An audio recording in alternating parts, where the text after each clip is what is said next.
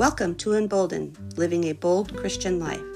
I'm Chris Shetter, a self-professed ordinary Christian, living out life with and learning about an extraordinary God.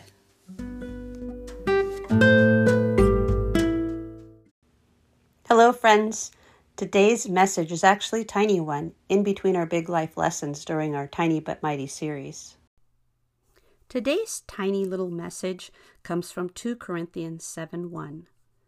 Therefore, since we have these promises, dear friends, let us purify ourselves from everything that contaminates body and spirits, perfecting holiness out of reverence for God. When you think of the word holy, the most likely target of our thoughts is God or Jesus. But the pursuit of holiness is what is required of us upon professing our faith. The word sanctification may be more aligned to what we think that process entails. The ancient Israelites were tasked with bringing complicated offerings to God in order to work on their path towards holiness. Not only were there the 10 Commandments expected to be obeyed, but many detailed animal sacrifices were to take place for the cleansing of sin. But the Israelites only could receive a shadow of complete forgiveness. As Christians, Jesus has taken the place of all those rituals. The rituals and forgiveness, yes, but not the task of working toward holiness through obedience.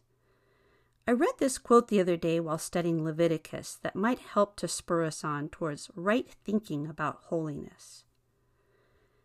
Happiness, not holiness, is the chief pursuit of most people today, including many professed Christians. They want Jesus to solve their problems and carry their burdens, but they don't want him to control their lives and change their character. It doesn't disturb them that 8 times in the Bible, God said to his people, quote, "Be holy, for I am holy," and he means it. Let's work together offering ourselves as living sacrifices so that our sanctification process brings us closer to God's desire of holiness for us. Have a great day.